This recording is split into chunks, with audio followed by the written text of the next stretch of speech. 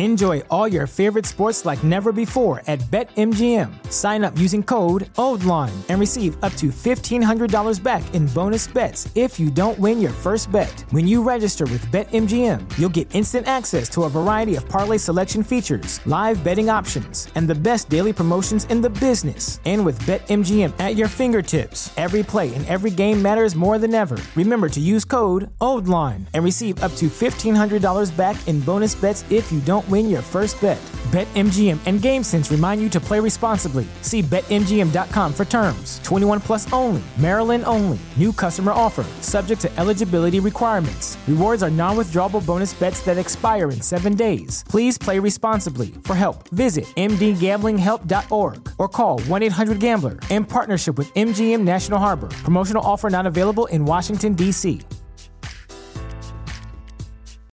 As humans, we're naturally driven by the search for better. But when it comes to hiring, the best way to search for a candidate isn't to search at all. Don't search, match with Indeed. When I was looking to hire someone, it was so slow and overwhelming. I wish I had used Indeed. If you need to hire, you need Indeed. Indeed is your matching and hiring platform with over 350 million global monthly visitors, according to Indeed data, and a matching engine that helps you find quality candidates fast. Ditch the busy work. Use Indeed for scheduling, screening, and messaging so you can connect with candidates faster. And Indeed doesn't just help you hire faster. 93% of employers agree Indeed delivers the highest quality matches compared to other job sites, according to a recent Indeed survey. And listeners of this show will get a $75 sponsored job credit to get your jobs more visibility at Indeed.com/podcast. That's Indeed.com/podcast. Terms and conditions apply. Anyway, she goes to bed. I open up a box out of bourbons. I light up. I pour myself a cognac. And I watch the 14 Fists of McCluskey. What a picture. Yo, homie, that my briefcase? And start asking the right fucking questions. Ladies and gentlemen, welcome to Rum and Rant, or in Australia right now, Roast and Rant. It's very early in the morning, so it's coffee time. Thank you so much for subscribing to One Heat Minute Productions Patreon podcast. Increasingly, we're having great conversations here about all sorts of movies. And what I wanted to do is, rather than enlist two of my great friends to talk on any number of my other shows, I just threw it out there to talk about one of my favorite movies of all time, probably in a little kind of mini series about it, because I don't think that there's any possible way that you can cover this movie in any qualitative way without many conversations about it. So I've enlisted two of my great friends, the great Jordan Harper, now author, who's got 2 books out in 6 months, less than 6 months. Me and Cormac McCarthy, we're having the same kind of year. What a year it is. And my great friend, Jen Johans from Watch with Jen podcast, great film critic, filmintuition.com. Go check out more writing than is humanly possible on cinema. Hello, Jen. Hi, thank you so much for having me. Oh, you're welcome. So today we're talking about a film that all three of us have loved. And I actually forgot that we hadn't podcasted about this movie, but it was just a catch-up we had with our pandemic movie club where we watched No Country for Old Men, and then we talked about it. And then one of my deep regrets was like, I didn't record that. That was great. It was like one of our best conversations we ever had. So I really wanted to talk about what is probably sacrilege to say, but maybe my favorite movie of 2007 over David Fincher's Zodiac, which is the Coen brothers adaptation of Cormac McCarthy's book, No Country for Old Men. And I just think that every single frame of this movie is perfect. Every time I watch it, I am blown away about the details.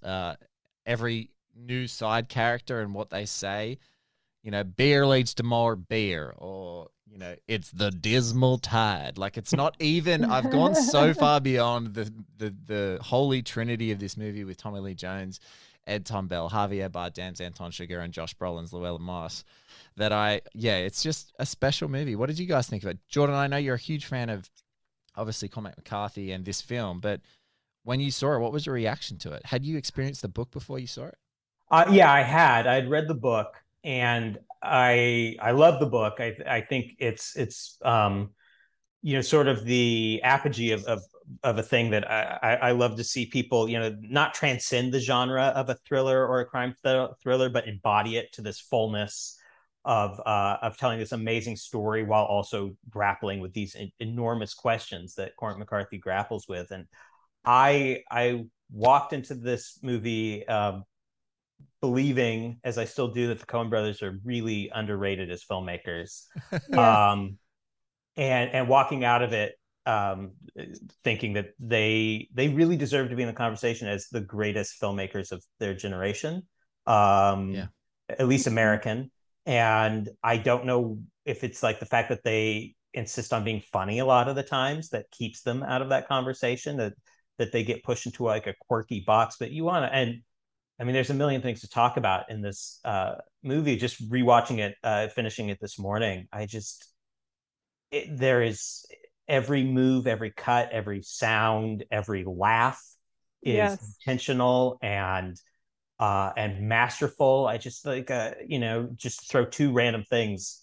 I noticed this time just how beautifully they compact the violence is when Chigurh invades the hotel room with the cartel guys, and he shoots somebody, and then in the shattered glass, the mirror of the bathroom swings open so you can see the hand of somebody hiding in the shower. And you don't need a separate cut. You don't need a zoom in. It's just, there it is. You see it, he sees it, and we're in.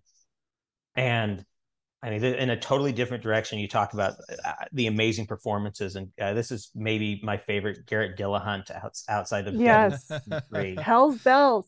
Hell's Bells. Differences, Jen's whoa, favorite differences, line. Whoa, differences, Jen's favorite line. But whenever there's controversy, I just want to say for the fans, whenever there's any kind of controversy, Jen is very quick to pull, whoa, differences. And I love that she does. I love that it's a go-to. It's so good.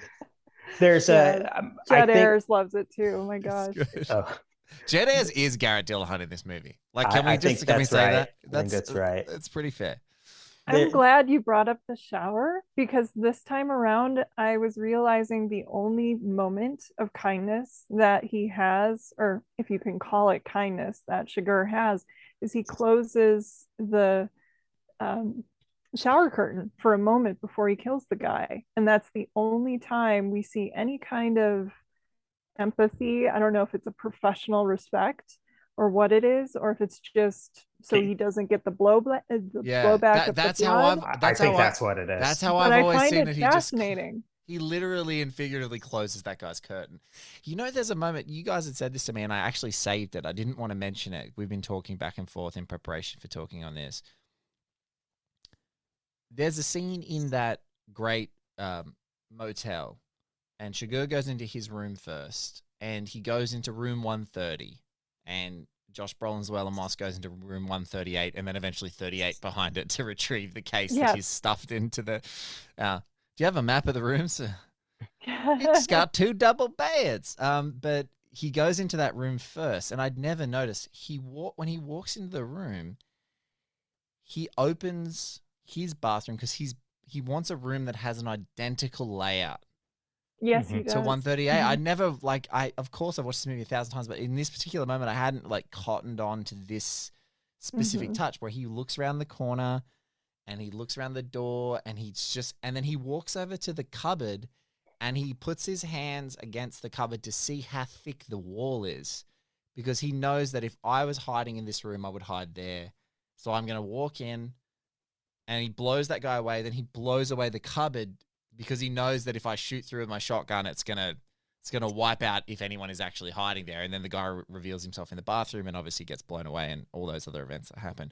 But just that touch, there's a beautiful, again, one of the best shot movies. Simple, almost. He just goes and touches his hands together and between this really thin, crappy hotel, cheap ass processed wood, and he just kind of touches it and is like, I know I could blow this away with my gigantic shotgun with a silencer on it. But it's just like he just gauges the wood and then enacts his plan. It's I was equally blown away. Jen, tell me about the first time you saw No Country for Old Men. I watched it 3 times in the theater. I was completely blown away by this movie. I remember I don't think I wrote about it the first time. I took notes like as soon as I was done. This is actually the first piece I ever wrote that was quoted in The Guardian.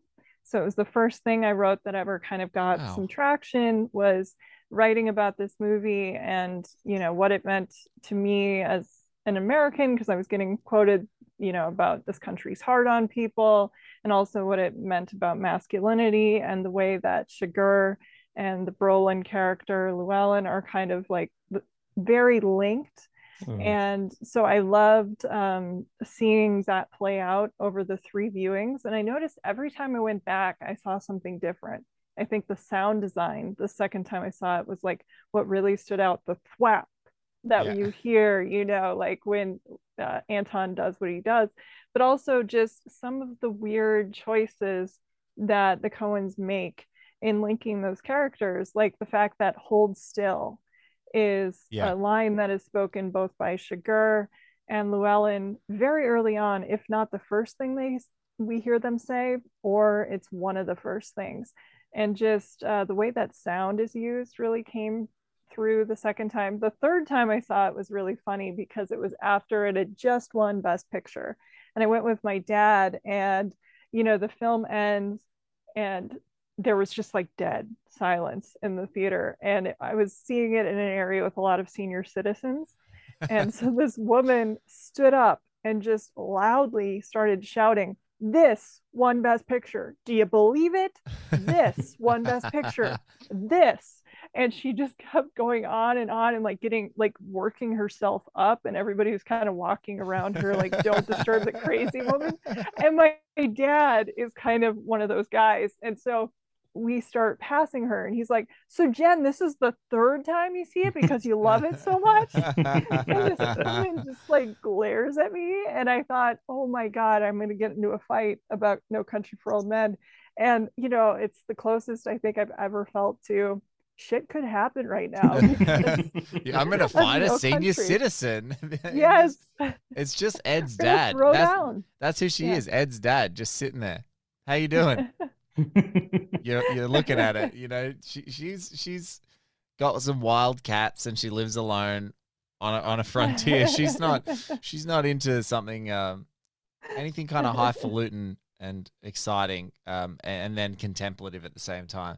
Yeah. I've told this story many times. I had a wild couple of days in the cinema in which I saw There'll Be Blood, No Country for Old Men, Michael Clayton, and the Assassination of Jesse James by the coward Robert Ford in 2 days. Wow. At Sydney's main theatre. It was on a holiday from university. It was like a uni break. I went along and I caught this double feature, or quadruple feature over a couple of days. And I went, movies can't do anything else. I'm not sure what else movies can do after today. Because I'd had my first day was Assassination and Assassination of Michael Clayton, and then the next day was There'll Be Blood and No Country. And I walked out with post-traumatic stress. I walked out, I was just bewildered. It was amazing. So I loved it from the very minute I saw it, and I think I've always thought that it's perfect. And Jordan, to go back, the Coens are probably the best American filmmakers. I think it's in my mind, it's almost inarguable that they're the best American filmmakers. They're pound for pound, film for film. Their resume is unbelievable. To have Raising Arizona, Fargo, Big Lebowski, No Country, all on your resume. Miller's Crossing. Miller's Crossing. Oh my God, Miller's Crossing. It is wild. It's wild. Well, Yeah. and not only that, but they write, direct, and edit and produce all of them. They are, well, they're working in tandem, but it just makes me mad. Somebody who dedicates my life to one of those four things that to have lines. I talk about Miller's Crossing, which for years and years and years was my favorite Coen Brothers movie, probably supplanted by this, but They're just neck and neck for me too. Yeah, Yep. I have moments like that with the Coens, which I love this movie. I have a tattoo of Anton Chigurh on my body. We can get into that. But when I watch The Big Lebowski, I don't feel more joy. then I'm watching The Big Lebowski, and then I watch Fargo, and I'm like, this is the best movie ever made. I don't know what to do.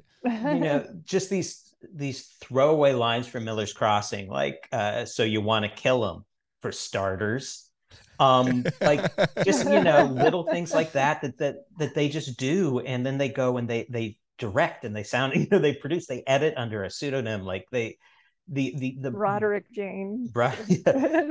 And that they can do funny movies, and that they can do, genre send-ups, and they can do this, and they can do Fargo, and they can do The Big Lebowski. It's unreal. It's absolutely unreal. Yeah. They were royalty where I'm from in Minnesota. Oh. We were so proud of them. Yes. Yeah, absolutely. I want to talk really quickly because I remembered this conversation. There's a terrific friends of the show, the Light the Fuse podcast boys who do the Mission Impossible podcast, have like one of the best interviews with Robert Elswit that exists. Robert Elswit, the great cinematographer of a whole bunch of Paul Thomas Anderson movies, Oliver Stone movies, you name it. One of the great cinematographers of all time. Actually was shooting a movie in the same region that No Country for Old Men was shooting, which is There Will Be Blood. And he was talking about his friend, his old buddy who now has his own podcast, Roger Deakins.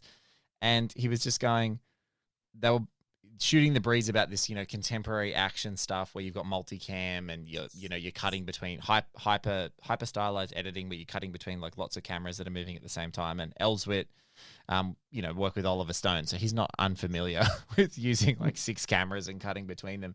And Roger Deakins is like, no, one camera, compose the shot, and that's it. That's what you do.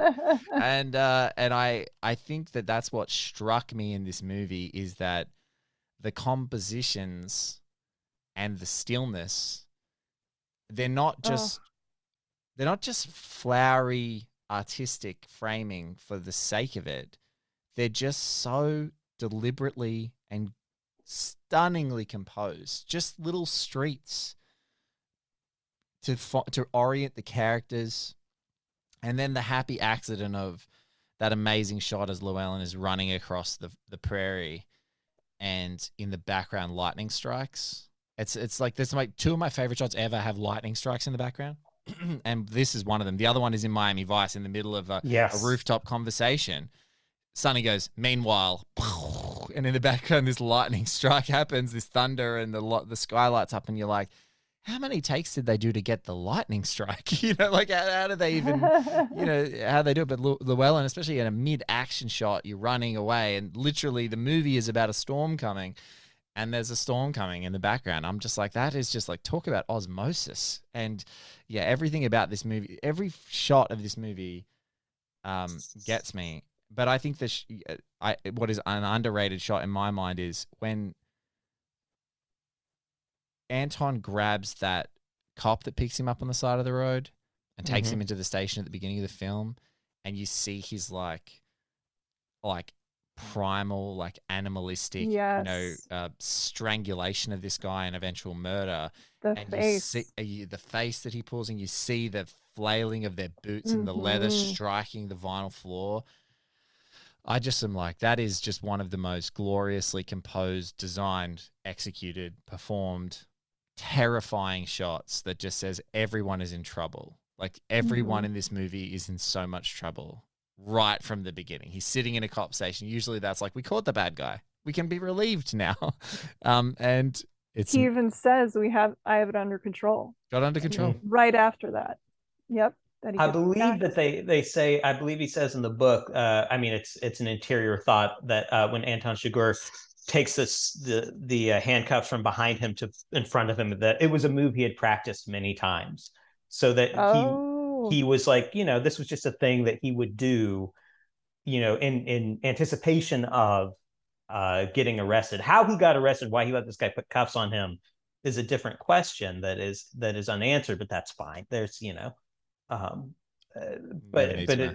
that's how terrifying he is, that that he just practices for this moment, and then no doubt, no hesitation. It's he just walks right up to the guy and does it. There's not like he doesn't stand behind him for a beat. It's just and you love that he's out of focus. You just see his huge frame, and he just casually And then he stands up and he's like, yeah, got it under control, Sheriff. Yeah. And then just straight onto the floor. Yes. Oh, so brilliant. It's, I remember in Oz, because it came out in the States a little bit earlier, the buzz about Javier Bardem was instantaneous. It was like, this guy's going to be and this is the most boring, for the record, the most boring fucking conversation in movies. And I'm sorry if you have to ply your wares and make your living at it. But the Oscar conversation, it's the most it's the most I'm sorry if you have horse race. If you're a professional out there and you're doing it, love to you, brother, like, or sister. If you have to do it, you got to do it. I don't, if you're making a living for your family, do it. But if you're a punter, just don't talk to me. Okay, it's the most boring shit of all time. Let's watch sports. That's what sports is for. I don't even watch the Oscars anymore. No, it's anyway, we're going to move past it. But I just remember that people said that was an iconic performance instantaneously. It was massive, and it needed to be recognized as this huge powerhouse performance. And then you get to the movie, and you're like, yeah, he's amazing. And the movie is absolutely custom designed for him to excel, and he does in such a way that is so strange and so unexpected. There's no hugeness you expect with some of these Oscar performances, that it's going to be really large and overstated and crazy and monologue heavy. Yeah, but it's just completely centered and utterly psychopathic.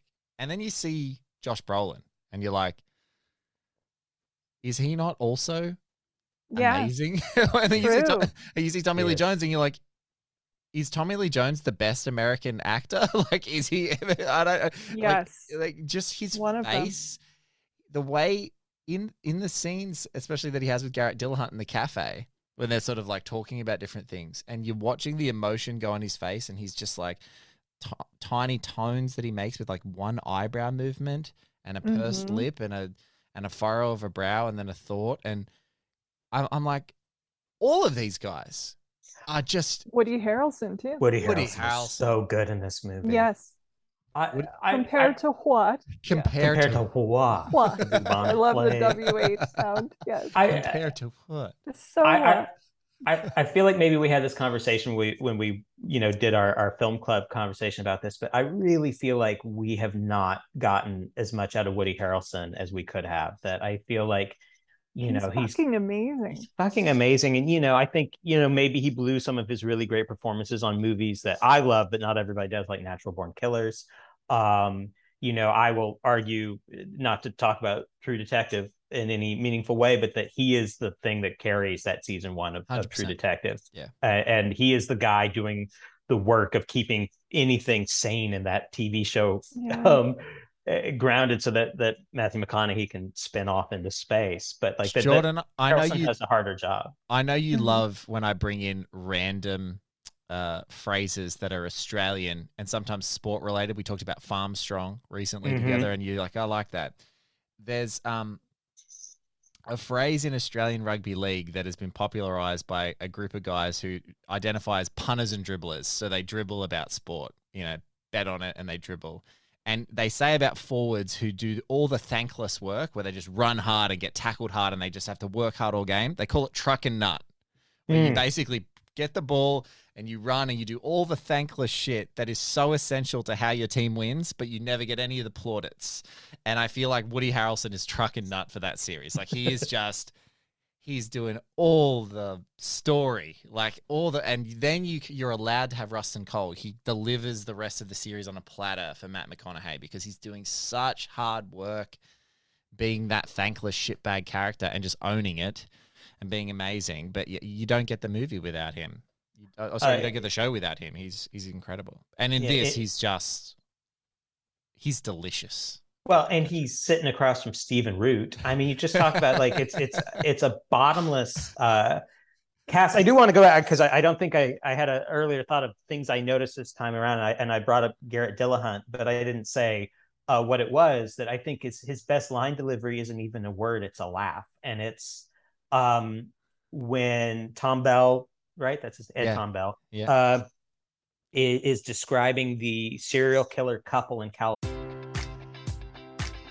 Enjoy all your favorite sports like never before at BetMGM. Sign up using code OldLine and receive up to $1,500 back in bonus bets if you don't win your first bet. When you register with BetMGM, you'll get instant access to a variety of parlay selection features, live betting options, and the best daily promotions in the business. And with BetMGM at your fingertips, every play and every game matters more than ever. Remember to use code OldLine and receive up to $1,500 back in bonus bets if you don't win your first bet. BetMGM and GameSense remind you to play responsibly. See BetMGM.com for terms. 21 plus only. Maryland only. New customer offer. Subject to eligibility requirements. Rewards are non-withdrawable bonus bets that expire in 7 days. Please play responsibly. For help, visit mdgamblinghelp.org or call 1-800-GAMBLER in partnership with MGM National Harbor. Promotional offer not available in Washington, D.C. As humans, we're naturally driven by the search for better. But when it comes to hiring, the best way to search for a candidate isn't to search at all. Don't search, match with Indeed. When I was looking to hire someone, it was so slow and overwhelming. I wish I had used Indeed. If you need to hire, you need Indeed. Indeed is your matching and hiring platform with over 350 million global monthly visitors, according to Indeed data, and a matching engine that helps you find quality candidates fast. Ditch the busy work. Use Indeed for scheduling, screening, and messaging so you can connect with candidates faster. And Indeed doesn't just help you hire faster. 93% of employers agree Indeed delivers the highest quality matches compared to other job sites, according to a recent Indeed survey. And listeners of this show will get a $75 sponsored job credit to get your jobs more visibility at Indeed.com/podcast. That's Indeed.com/podcast. Terms and conditions apply. California, and how, it took a man being run out in a dog collar for anybody to notice. It has that great line about, I don't know why they tortured him. Maybe the TV was broke. Yeah. And then said, nobody cared when they were digging graves in the backyard. And Garrett Dillahunt laughs, and it's this like laughter of despair at just like how awful the world is, and all you can do is laugh. It's such a good little like. He's amazing. He's more than one fracas. I like that one too. Yeah. But he, again, I think he's been later in his career slotted into comedy. I'm excited. He's in the new season of Hightown. Very cool. Unfortunately, I wrote the single episode in the season that he did not appear in. Son of a bitch. Which I'm very upset about. I wrote some stuff in other episodes, but my one credited thing that I did, he's not in, which bums me out. But anyway, he's love him. He's so amazing in this, and then you can just run down the roster of. There's not a bad performance. McDonald. I love Kelly. Kelly McDonald, and Scottish actor. Scottish actor, doing the best accent work of anyone who's ever done an accent in a movie. It's like really people are like. Wait, that's the train spotting chick? You're like, yeah, it is. She's doing the best accent I've ever seen. Yeah. Like, it's just impossible. How did she do that? I have no idea how she did that. Oh, yeah. She's great. Yeah. I'll take you in the back and screw you. Big talk. Big talk. She's the best. She's the best. Yeah. I love that he never lies to his wife. Neither one. Both him and Ed Tom Bell, they don't want to lie to their wives. No, they don't. And so every time every time Kelly McDonald's character asks Llewellyn a question, he tells her, where'd you get the gun? At the Getting Place, and a bag full of money, satchel full of money. That'll be the day. Yes. And so I love that neither one of them wants to lie to their wives. And I think that's a really sweet thing about the movie that people don't talk about. I love Ed Tom Bell's wife, Loretta, Tess Harper, who's amazing as well. She's phenomenal. Just a great character actor. She's in a million things. And she's like, don't get hurt. Movies. I won't. Da, da, da. And then the last line is, now don't kill anyone. And he looks at her and goes, you say so. And he gets in the car. I'm just like, oh God.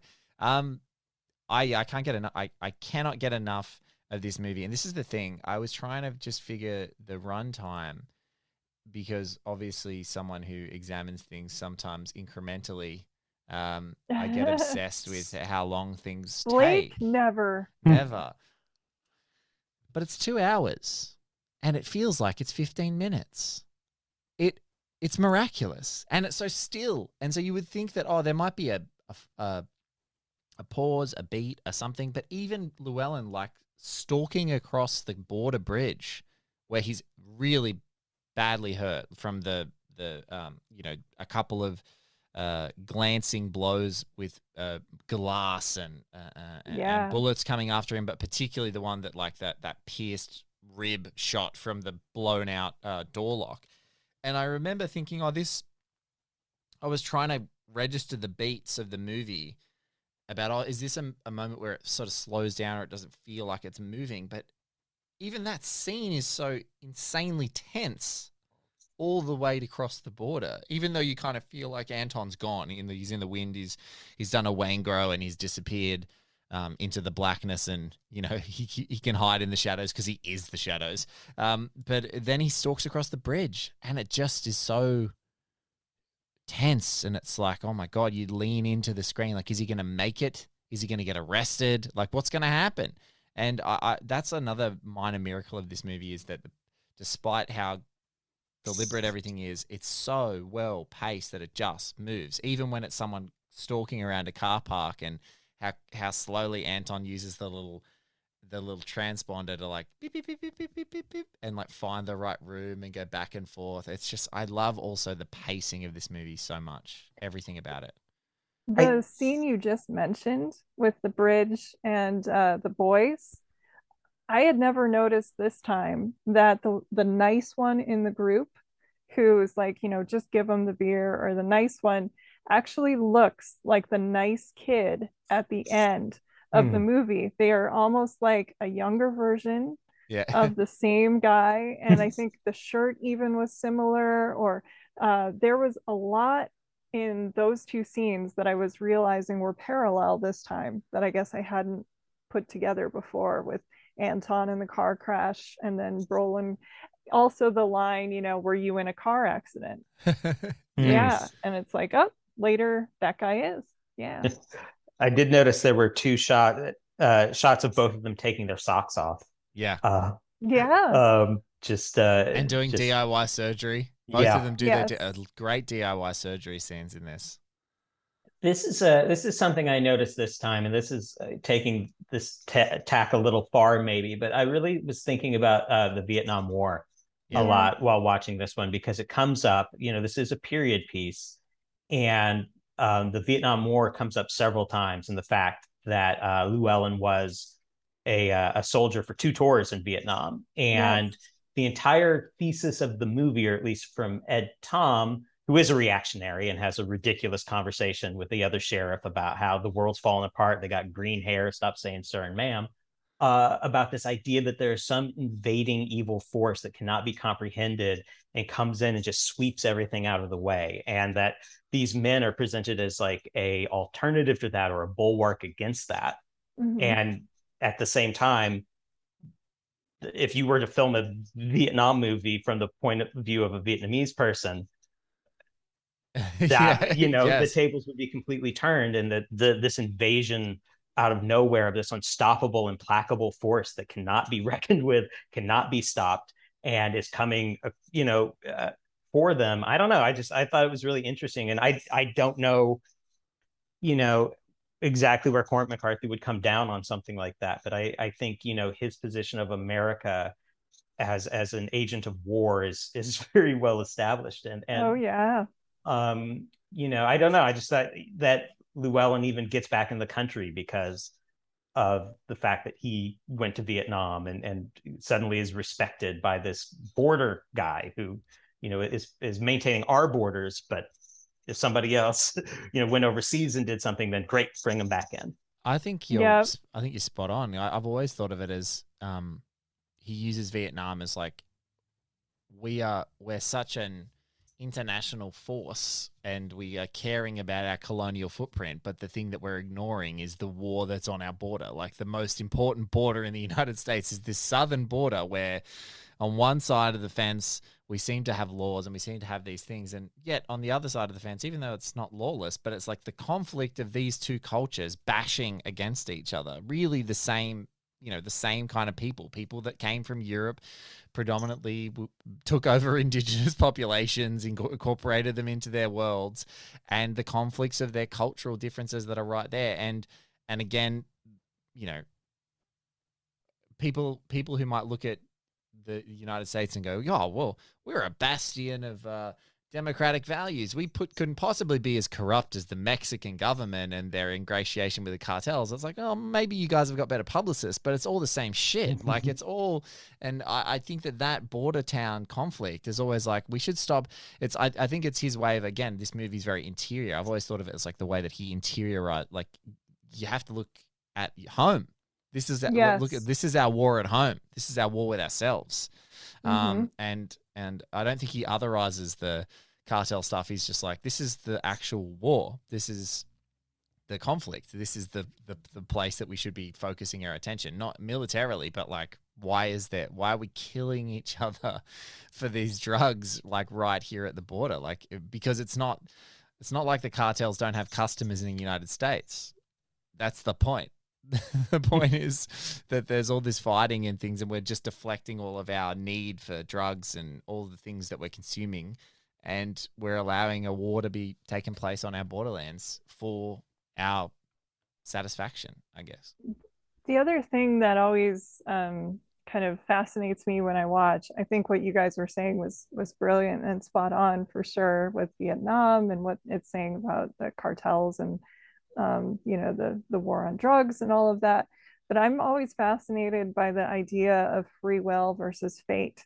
Yeah. And what this movie is saying, you can't stop what's coming. And then there's the question of, is it a flip of the coin, or is it really the person deciding what happens with the flip of the coin? Was that car going to crash into him anyway? There are so many different questions that come into this movie. I think this would be, when I was going to film school, there was a really cool unit in one of my classes on foreign film on existentialism. And we would watch movies like, Three Colors Red, and ask questions about free will versus fate. And I think this movie would be a fascinating one, because you had to write a paper after to sort of like, what do you think this film is saying? And I think you could argue it either way. And I love that. Yeah, I agree.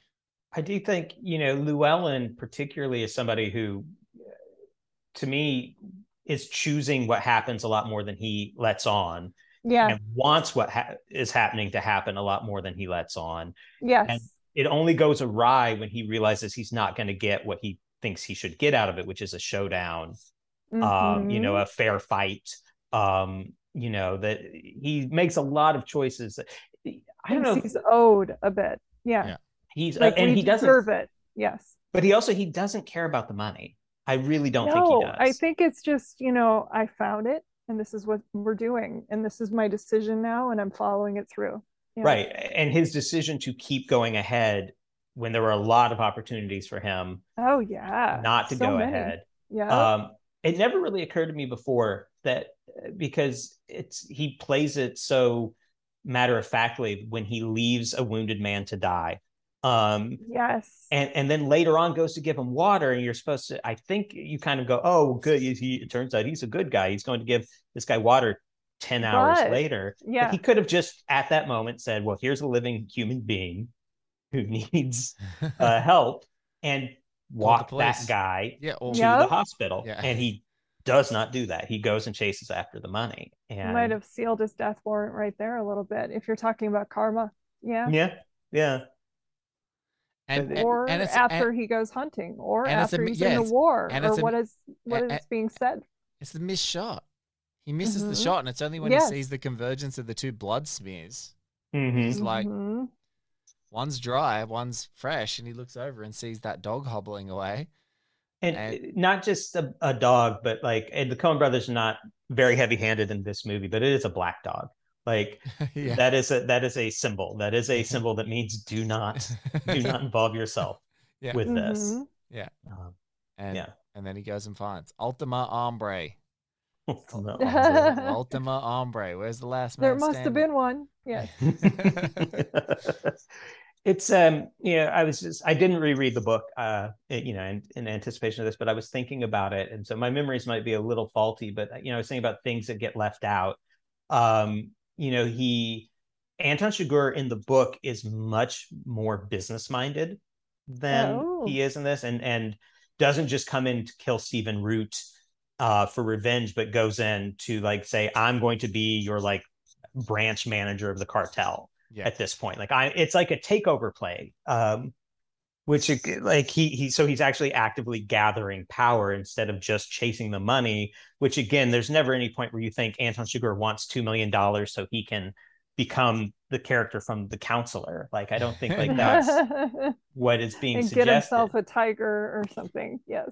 He comes off as more supernatural in the film, and more like Judge Holden from Blood Meridian. From a different point in time, complete with the haircut. Yes. Yeah.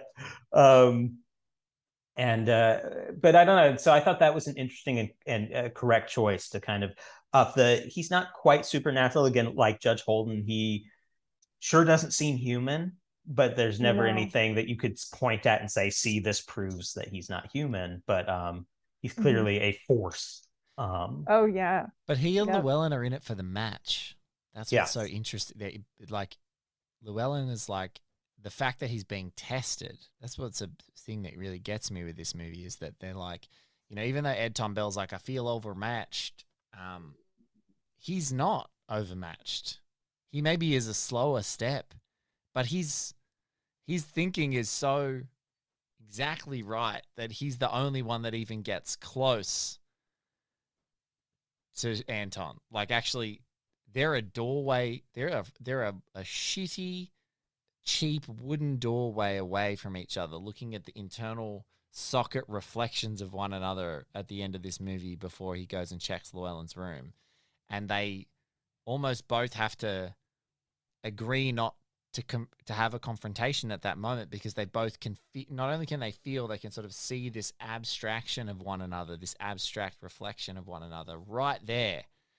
And the fact that he's lost a step is the only reason that he doesn't keep going, but it's the fact that he gets chased down and Llewellyn lasts. It's like he's fulfilling something that's been vacant in his life, of like the chase, Mm-hmm.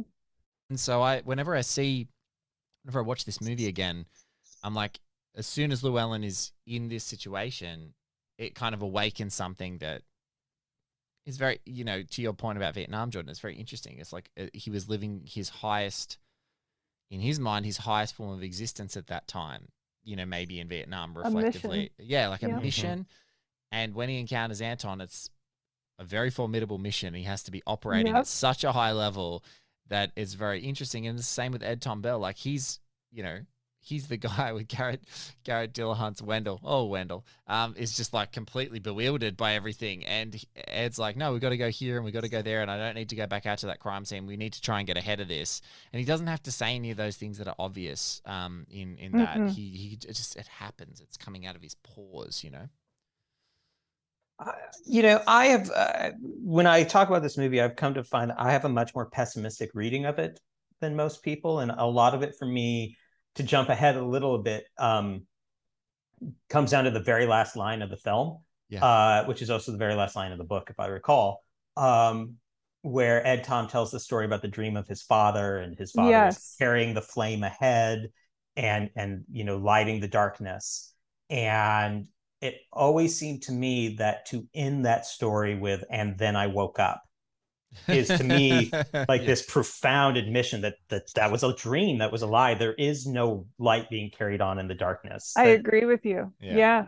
And I've also always felt like a lot of that comes from the fact that he doesn't go and confront Chigurh in that moment, that this is in fact no country for old men, that he is not capable and like does not put his soul at hazard at the end of the day. And the rest of the film, that long ending after the shootout, second hotel shootout, I guess you would say, third hotel shootout of the film, where Llewellyn dies, and then there's the long aftermath, is Ed Tom trying to reckon with the failures that he has, and he goes and visits the old timer, and he,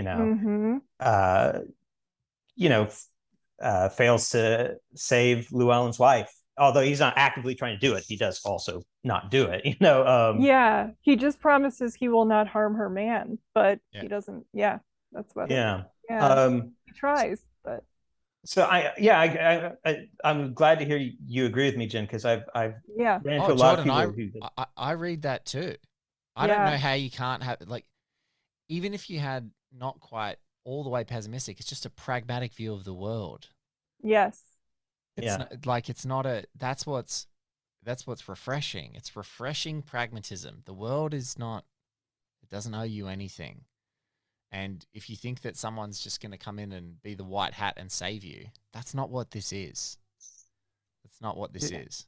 Also, the setting at 1980. Yeah. Like, we're done with Vietnam, but, the sins of the past and what's coming. Yep. Yeah. Yeah. They just don't know that it's Ronald Reagan is what's coming. Yes, exactly.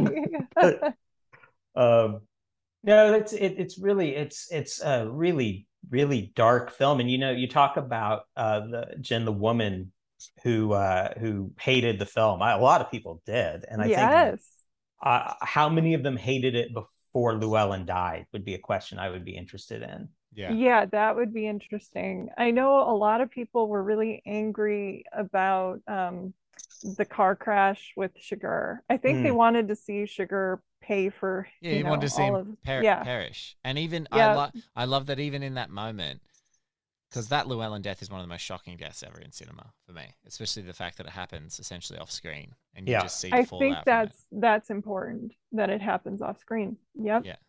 Which it essentially does in the book as well, by the way. It's not portrayed in the book. In fact, I recall having to go back and read a paragraph twice, going, wait, what? What? But go ahead. I'm sorry. No, anticlimactic showdown. Yeah, yes. So there's no showdown, and then when Chigurh does get hit by a car, it's almost like that's the funny Coen brothers, like that he would actually die in that moment, getting like clobbered by an old man who runs a red light, because it is like then. But then he just gets up. Yep. And just walks on out of there, and you're like, just like Llewellyn. It's just like, okay. Well, but he, except for that, he just really will never stop. Is the message? I think again, not to be reductive. You can take all comers, which is the line that Kelly MacDonald has. Yeah. But the line at the end of Blood Meridian of he's dancing and dancing, and they say that he is dancing still. I think is what you're supposed to get out of Chigurh at the end of that. Is that bone poking out of arm, he's still going. He's gonna go have Energizer Bunny. Yeah, he'll go and get that compound fracture corrected, and all will be well. Just blow up another car, start a distraction. I really don't want to see him do that DIY surgery. That would be too full on. I hope he goes to some form of veterinarian or something. Someone to set a bone. We don't have enough time. We don't have enough time to continue this conversation. So I'm gonna pump the brakes here. People are gonna get like 50 minutes of us talking. I'm gonna arrange a follow-up because I feel like we didn't even scratch the surface. And I could talk about this movie with you guys forever. So we're gonna have to pump the brakes.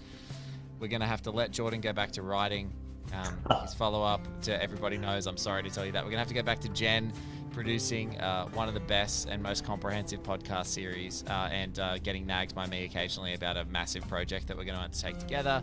And then we're going to have to come back and talk more about this movie because we haven't even talked about Carla Jean's mother. We haven't talked about we haven't talked about Liz Manny. We haven't talked about Sheriff I Bell's... am old. They're in the bag, I am Mama. not well. Yeah. It's not often you see a Mexican in a suit. We didn't even get to that. So we have so much more to go. And we'll be back to talking about the Dismal Tide in another episode soon.